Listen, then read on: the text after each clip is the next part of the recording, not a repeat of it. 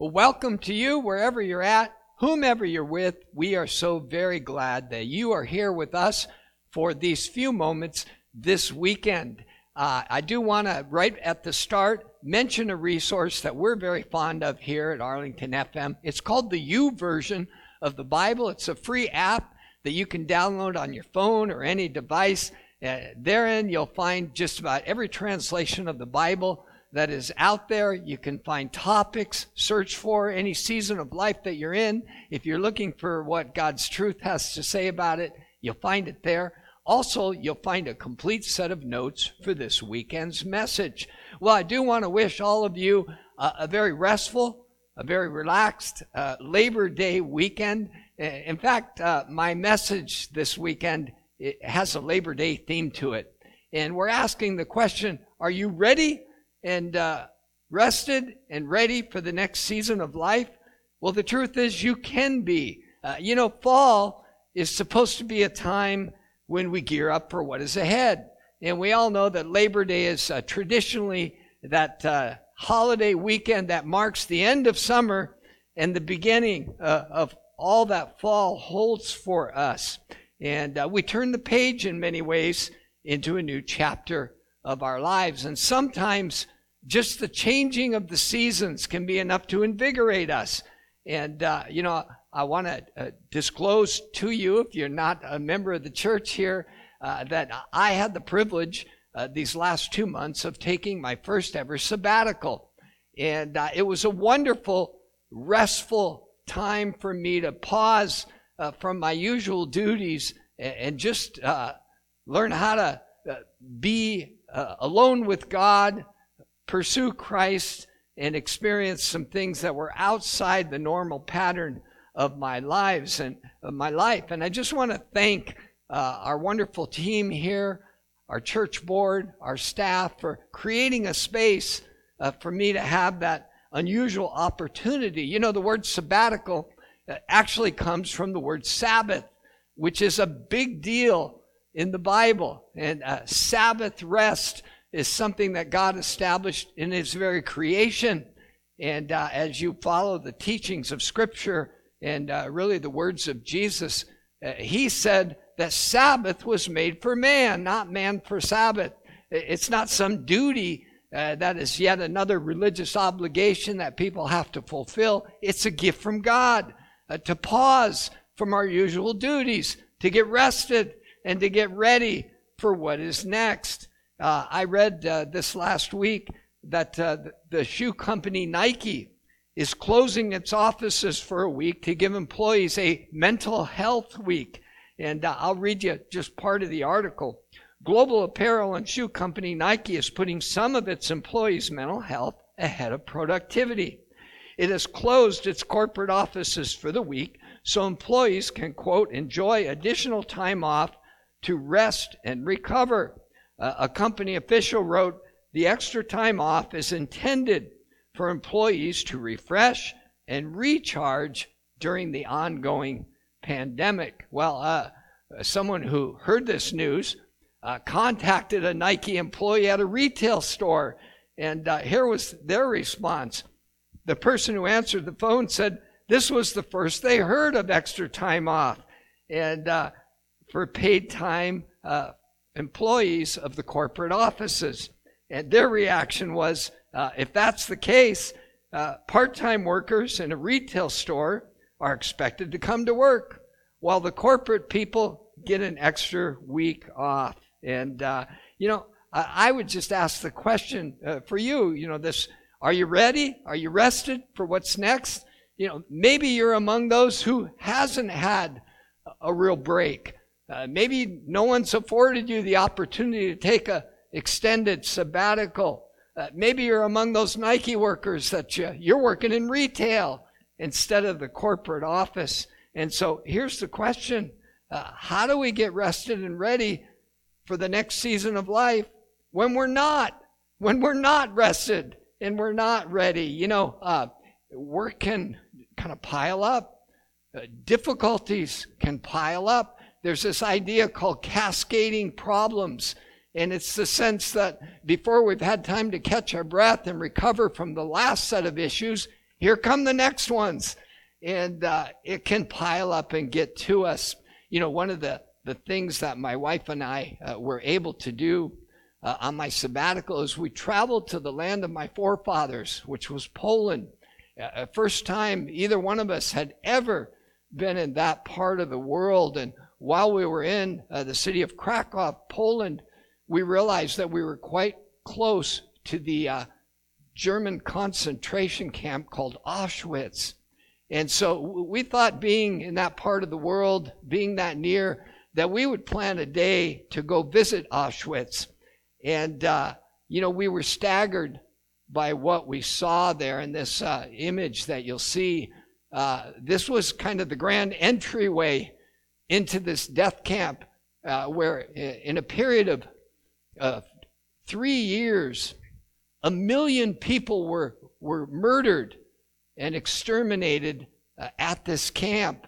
And you'll see in some of the smaller photos there, many Jews, Polish citizens being unloaded from the trains.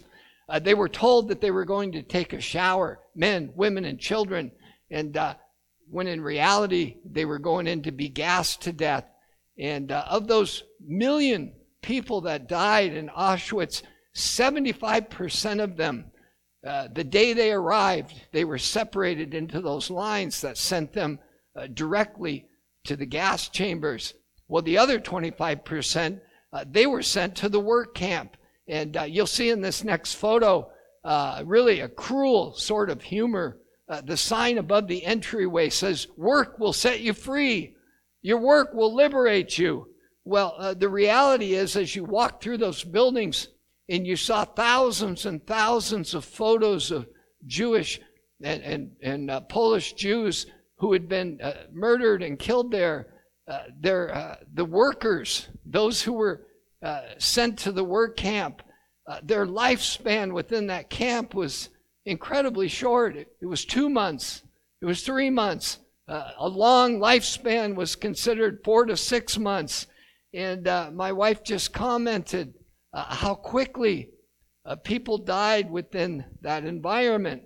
And it just highlights a truth, really brings it into poignant awareness, that ceaseless work without the opportunity to rest and recover saps the life out of us. Ceaseless, endless sense of parading duties one upon another without a break, without a pause to refresh and get restored, saps the life out of us.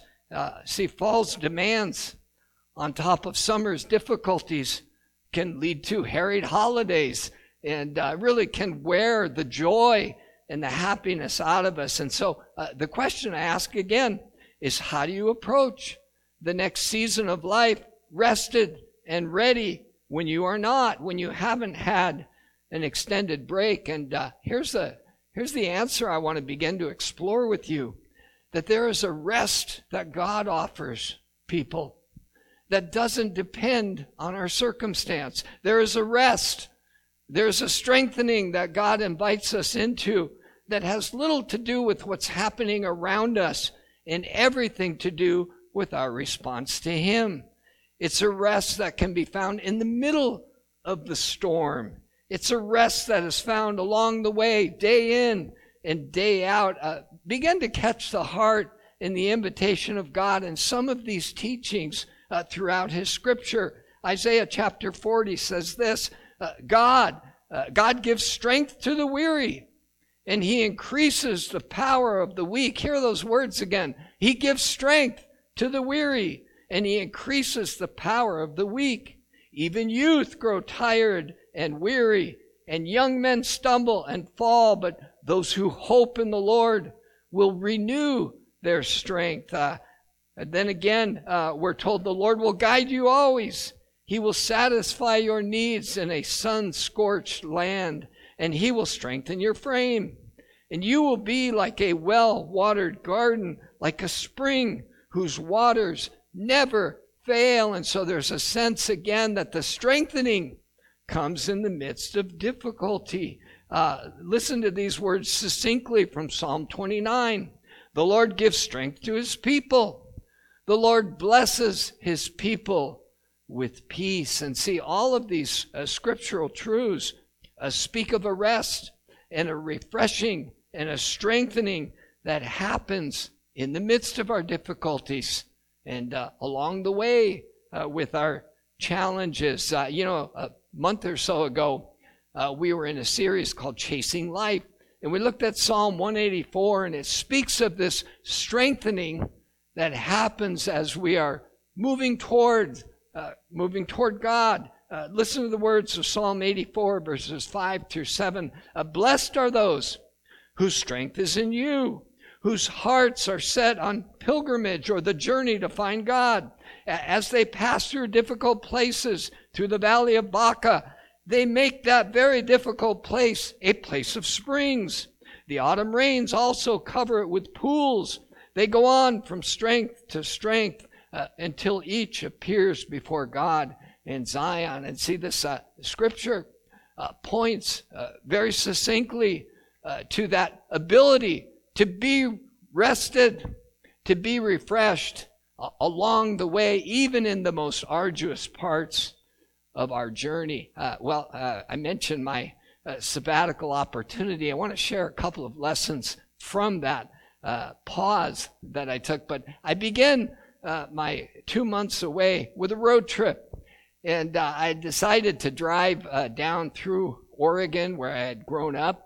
And a couple days into my journey, I found myself at Crater Lake. I arrived at this lovely scene, looking over the rim of this incredible glimpse of God's creative handiwork, where a volcano exploded, and then in the cauldron that was left after the explosion, it filled with an underground spring, and you had this wonderful marvel called Crater Lake. And as I stood there looking over the rim, I decided how I would spend my day, that I would get my hiking shoes on, just kind of stroll along these nice little walkways above the lake, take pictures, sit on rocks, enjoy God's creation and moments of solitude. Well, as I was at my vehicle beginning to get my hiking shoes on, I met a young couple from San Francisco, and they were pulling all their bicycle gear out of their Eurovan.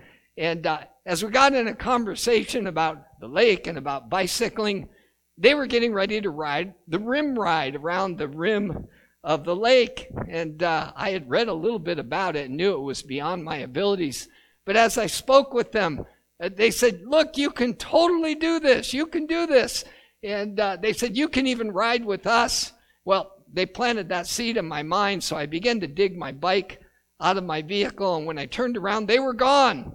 But lo and behold, they planted the seed in me that I could do this 37-mile ride around the lake. And so I did. I started out, but what I didn't take into account is that none of the 37 miles was level.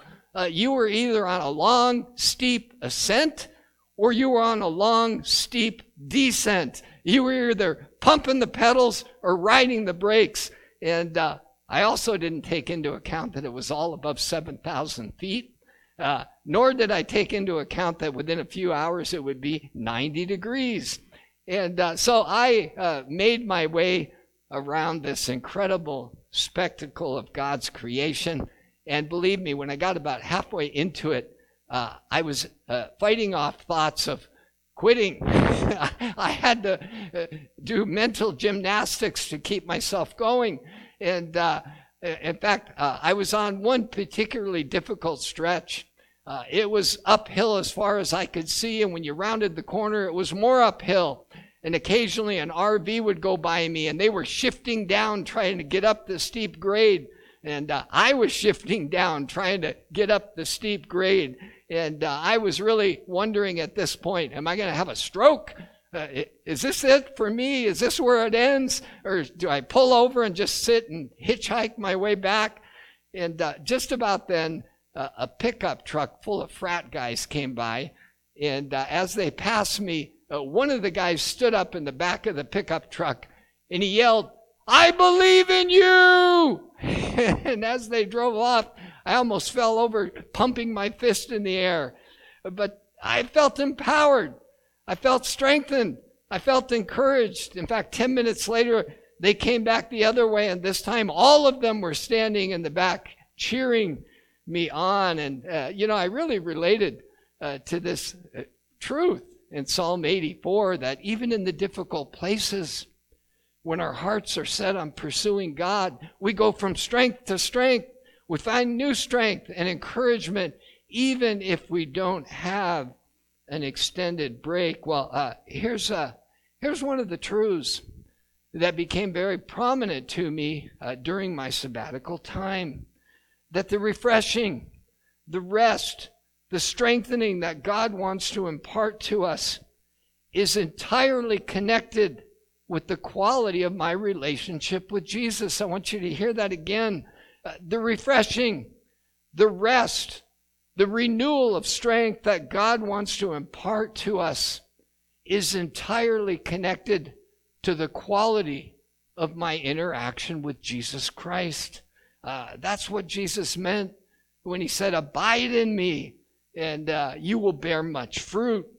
It's a quality of relationship I found in one of my devotional reads through these last 2 months. It's a quality of relationship that King David describes with incredible insight in Psalm 23. It's known as the Shepherd Psalm.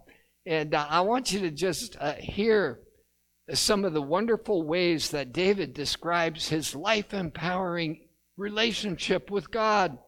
He says very clearly in Psalm 23, verse 1, "The Lord is my shepherd. I lack nothing." Hear those words again. "The Lord is my shepherd. I lack nothing." And see, the key to what David begins to describe in this incredible psalm is found in this, that David was the son of a shepherd. And David grew up as a shepherd. In fact, as he's introduced into the story of the scriptures, he's tending sheep faithfully. And in fact, David would come to be known as the shepherd king. And so as we go through this psalm, and he describes the care of a good shepherd, he's describing what he knows so well. I dug out an old classic in thinking through the truths of this psalm. Maybe you've read it before. It's called "A Shepherd Looks at Psalm 23" by Philip Keller. And if you read through the pages of this simple book, also written by a shepherd, the truth that becomes prominent is that the well-being of sheep is entirely dependent on the quality of their shepherd. The well-being, whether or not sheep thrive and flourish and reproduce, is absolutely contingent upon the shepherd that cares or doesn't care for their needs. And this becomes very clear as you read through the pages of this book. The shepherd looks at Psalm 23. And so David takes that truth and he says, "The Lord is my shepherd. I've got a really great shepherd. In fact, he's the creator of the universe and the sustainer of all things." If you think of the all-powerful God, however you've come to know God, all of creation breathed into existence, spoken into existence by him, that very eternal and all-powerful God, King David is saying, he's my shepherd. God, the Lord, the sustainer of the universe, is my caregiver. And here's something that I want to declare. I have no needs apart from what he can satisfy. The Lord is my shepherd. I lack nothing. That's an incredible way to approach life, is knowing that the creator of everything is mindful of every need that you could possibly have. And he meets those needs according to his riches. There's a lot of writing that's been done recently about the basic ways that we view life. And one body of truth is that we can either view life from a perspective of not enough. I'm not enough. My skills aren't enough. My faith isn't enough. My contributions aren't enough. my love isn't adequate, my service isn't good enough, that there's just this endless list of shame-based perspectives on our life, and a lot of us live in that space. But the other side is, I am enough. A mustard seed of faith is enough. That an act done in love is more than adequate. That God makes it enough. This was the lesson that Jesus often tried to teach to people. The Apostle Paul says, my God will supply all my needs according to his riches in Christ Jesus. What's he saying? God is more than enough.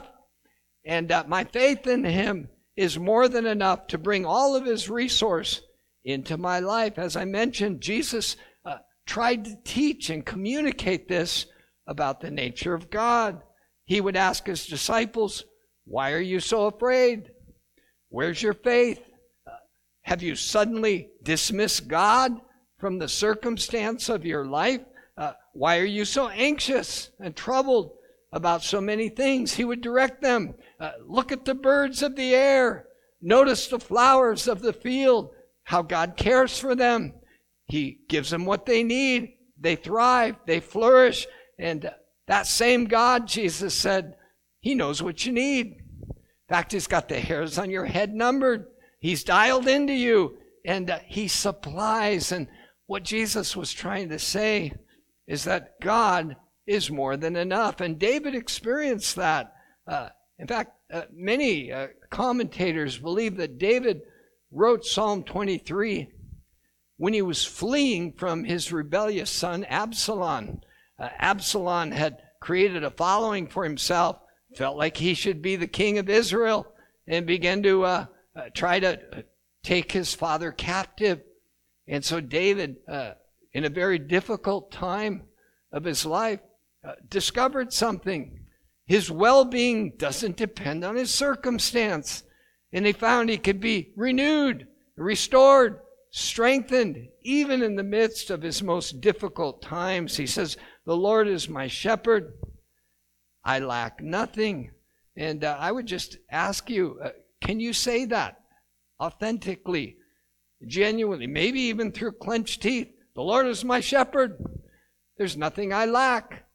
There may be some things that I currently need, but I know generally God is supplying everything that I need to do well in life. See, God wants to break into your tiredness, and he wants to bring you into that rest. The writer to the book of Hebrews spoke about the rest that God has accomplished for us through the cross of Jesus Christ. And he says again and again, there remains a rest for people of faith to enter into, regardless of their circumstance. And so I would invite you to say this with King David. The Lord is my shepherd. I lack nothing. The Lord is my shepherd. I lack nothing. And you might ask, well, how is that even possible? Well, David begins to now describe how it is that God meets all of his needs. He says in verse 2 and 3, the shepherd who cares for me, he makes me lie down in green pastures. He leads me beside quiet waters. He refreshes my soul. You know, one of the characteristics that comes out in Keller's view of look at Psalm 23 is that even sheep that have a good shepherd have a tendency to do things that are bad for them. They'll, even though they're well fed, they'll stick their noses through a fence and eat weeds on the other side versus the luscious grass that is provided for them. While they're on the way to healthy flowing water, they'll stop and drink bacteria-infested puddles and all kinds of behavior that works against them. And David literally says, God is such a good shepherd to me that he makes me lie down, and he directs and guides me to those things that will bring refreshment and restoration to my soul. He goes on, verse 3, he guides me along the right paths for his name's sake. I think this is such an incredible truth about walking with God, is he simply asks us to be humble enough in our response to him that he can direct us onto the right paths. There's a proverb that says, many are the plans in the mind of a man, but the end of those plans often ends in death and destruction. And so this disposition that allows God to guide us in the right paths, it's a partnership. God is inviting us to come into that relationship with him where we allow him to direct our steps towards good things, towards the things that do create rest and refreshment in us.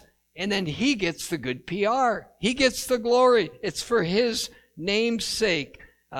When my marriage is blessed, when my kids love God and each other, when my work bears fruit, those are all end results that God wants to lead us in. And when we're compliant enough with his will and we step into those good paths, he gets glorified.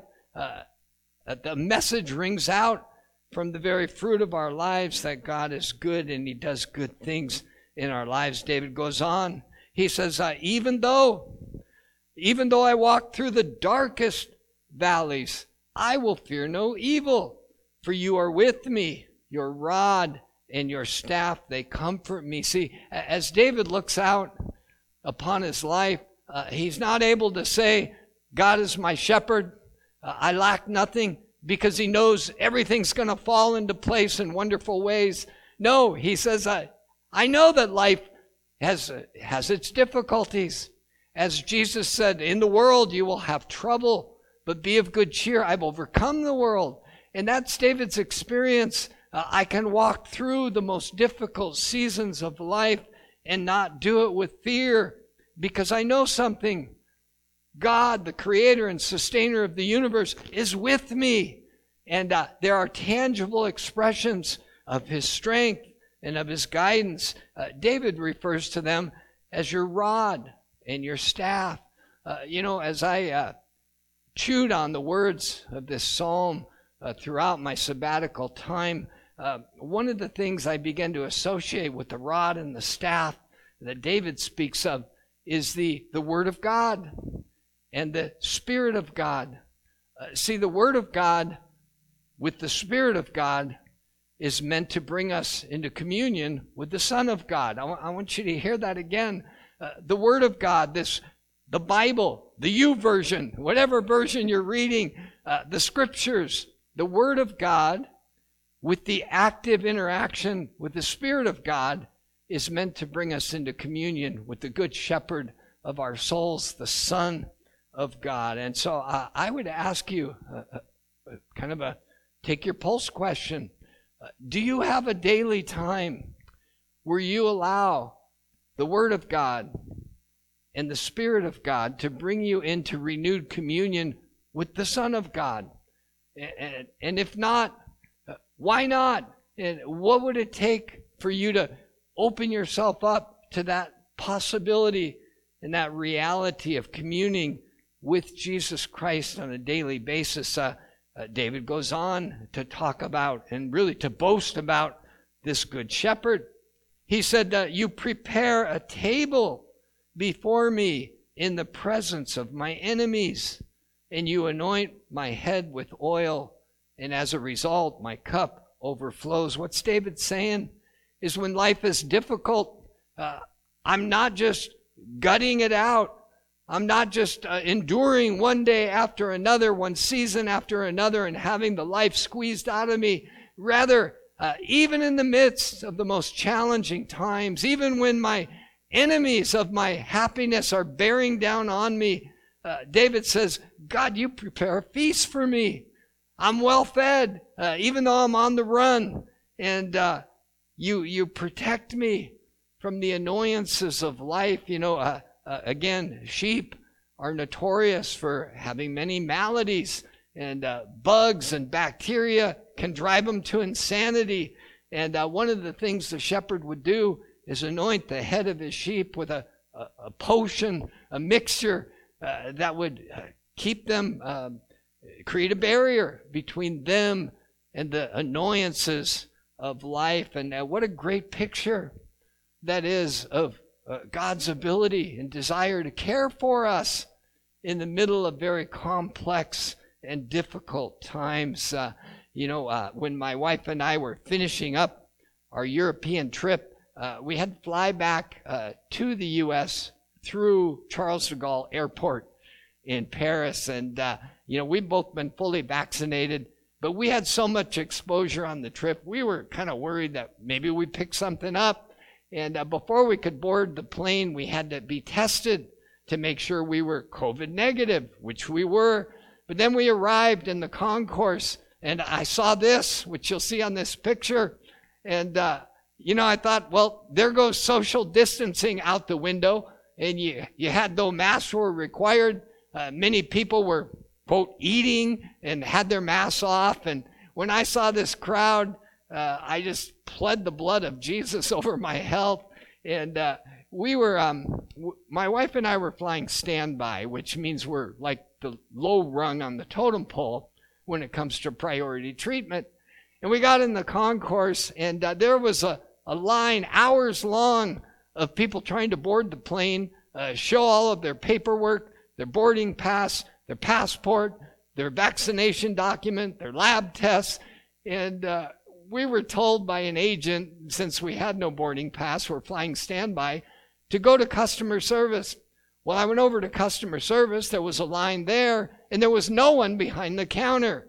And so I stood in that line for a while, hoping someone would show up.